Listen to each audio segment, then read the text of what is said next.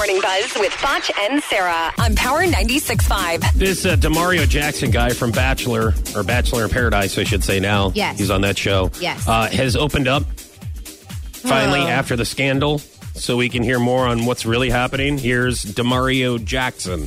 You know, we got turned up. We're at the bar, we're hanging out. One thing leads to another, and we're making out. And then by the end of the day one, you're like, I might be able to find my wife here, you know? If this was like in bar terms, we just got to the club. We're already about to get out of there. I never once thought that I would be here, like today, speaking to you guys, in the middle of a crazy scandal. Never once. I remember calling my dad, was like, man, I got kicked off. And he's like, oh, this reality stuff isn't for you. Okay, a couple of things.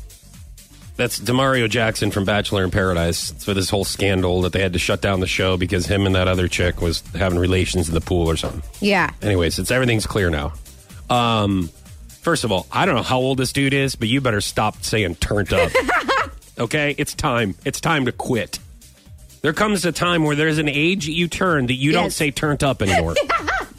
That's it, dude. Another thing is his dad saying, oh, maybe this reality show's not good for you. You know what would happen if I told my dad something happened on a reality show and I called him up? If Ron Foch was still alive, he'd be like, what did you do? Right. That's what he would be like. Right, because this Demario Jackson, everything that has happened, he caused. You know, like he goes on The Bachelorette with Rachel. Come to find out, he's got a chick. Yeah. Okay, she finds out. And then, he gets too turned up and then hooks up with Don't say Corinne. that. Don't even say if it's a joke. And hooks up with Corinne. It's like, it's not reality TV isn't for you. You need to, make better choices. Yeah. And who's this dude's dad? Right. Who is it? Dude, you need to... So all of a sudden, you guys are the victim now. Right. Maybe that's why he's acting like an idiot. Because he was raised to be the victim. That's right. Oh, which one? Oh, it's this reality show. It's just not for you. It's everybody's out to get you. Have some cojones, dude. Right. Call him out. Say, what are you doing wrong, man?